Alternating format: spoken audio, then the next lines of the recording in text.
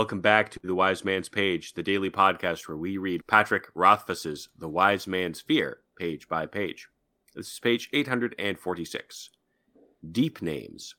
And I have been avoiding them for just that reason. My father was a great one for details. He had been asking questions and digging up old stories about the Chandrian for years.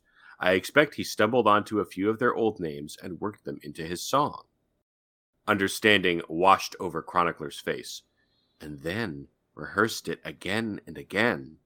The innkeeper gave a faint, fond smile. Endlessly, if I knew him at all. I have no doubt he and my mother did their solid best to work every tiny burr out of their song before they made it public. They were perfectionists. He gave a tired sigh. To the Chandrian, it must have been like someone constantly lighting a signal fire. I expect the only thing that kept them safe for so long was that we were constantly traveling. Bast broke in again. Which is why you shouldn't say such things, Reshi. Kvothe frowned. I have slept my 1,000 nights and traveled several thousand miles since then, Bast. It is safe to say them once. With all the hell that's breaking loose in the world these days, you can believe people are telling old stories more often. If the Chandrian are listening for names, I don't doubt they've got a slow din of whispering from Aurora to the Circle Sea. Bast's expression made it clear he was less than reassured. Besides, Kvothe said with a bit of a weary sigh, it's good to have them written down. They may prove useful to someone someday. Still, Reshi, you should be more careful. What have I been these last years except for careful, Bast? Kvothe said, his irritation finally bubbling to the surface. What good has it done me? Besides, if what you say about the Cathay is true, then things will end in tears no matter what I do, isn't that right? Bast opened his mouth, then closed it, obviously at a loss. Then he darted a look toward Chronicler, his eyes pleading for support. Seeing this, Kvothe turned to look at Chronicler as well, raising an eyebrow curiously. I'm sure I don't know in the least, Chronicler said, looking down as he opened his satchel and brought out an ink-stained piece of cloth. Both of you have seen the full extent of my naming prowess, iron. And that is a fluke by all accounts. Master Namer declared me an utter waste of his time. That sounds familiar, Kvothe murmured. Chronicler shrugged. In my case, I took him at his word. Can you remember the excuse he gave you? He had many specific criticisms. I knew too many words, I'd never been hungry, I was too soft. Chronicler's hands were busy cleaning the nib of the end of the page. I'm Jeremy. I'm Jordana.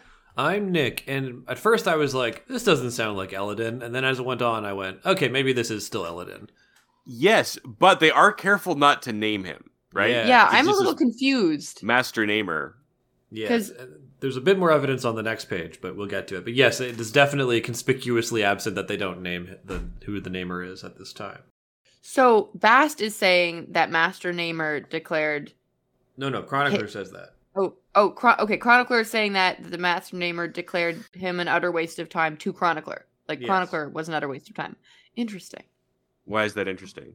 I don't know, it just is. He does know iron, he came away with one name, which is more than many.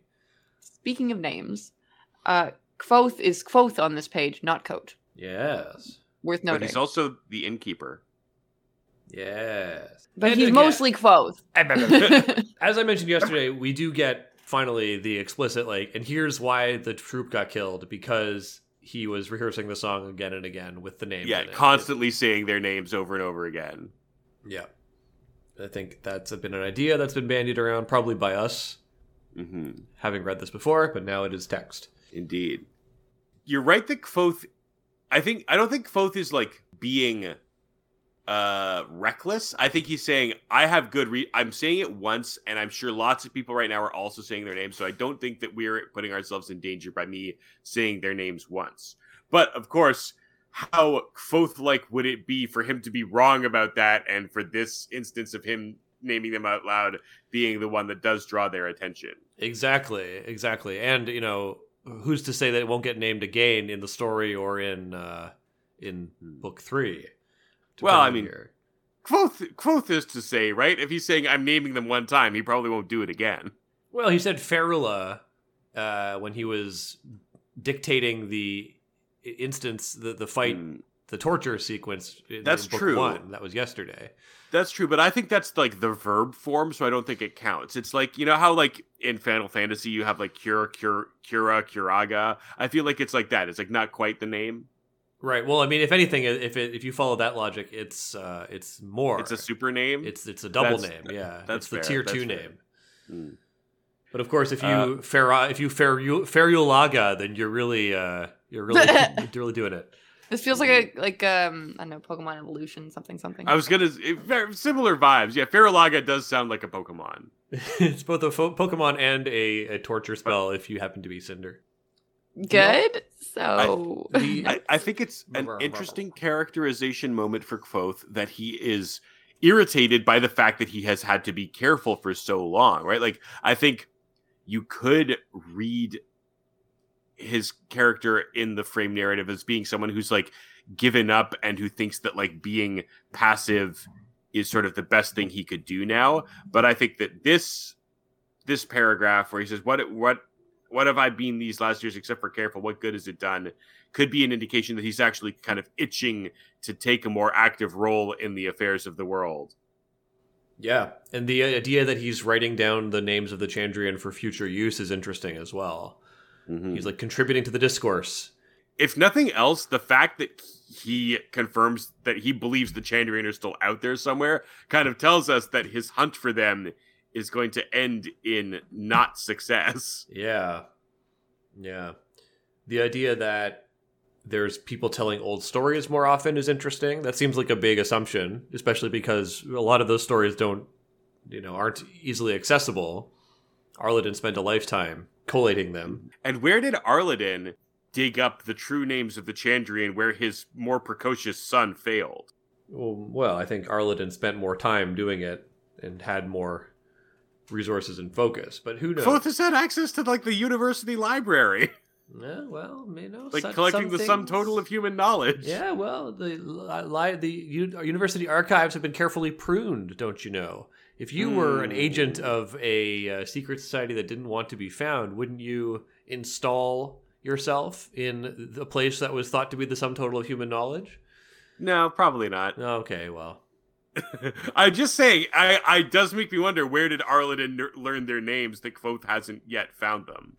Indeed. I have no things on this particular subject matter. And our free group call is going to end in 5 minutes, so maybe we should end this episode. Jeremy, no looking behind the curtain. We can always cut that out, Jordana. Fine. But we won't. We should just end the episode there. Okay. Us grunting at each other like orcs. Grunt. Podcast back on the menu tomorrow. Page of the Wind. What is menu? How do we know what a menu is? Don't ask questions. Saruman didn't haul you out of a slime egg for you to start asking questions. No argue. Only book. Only wind. Haul us out of slime egg, then sit down at Olive Garden. The Wind. Bye.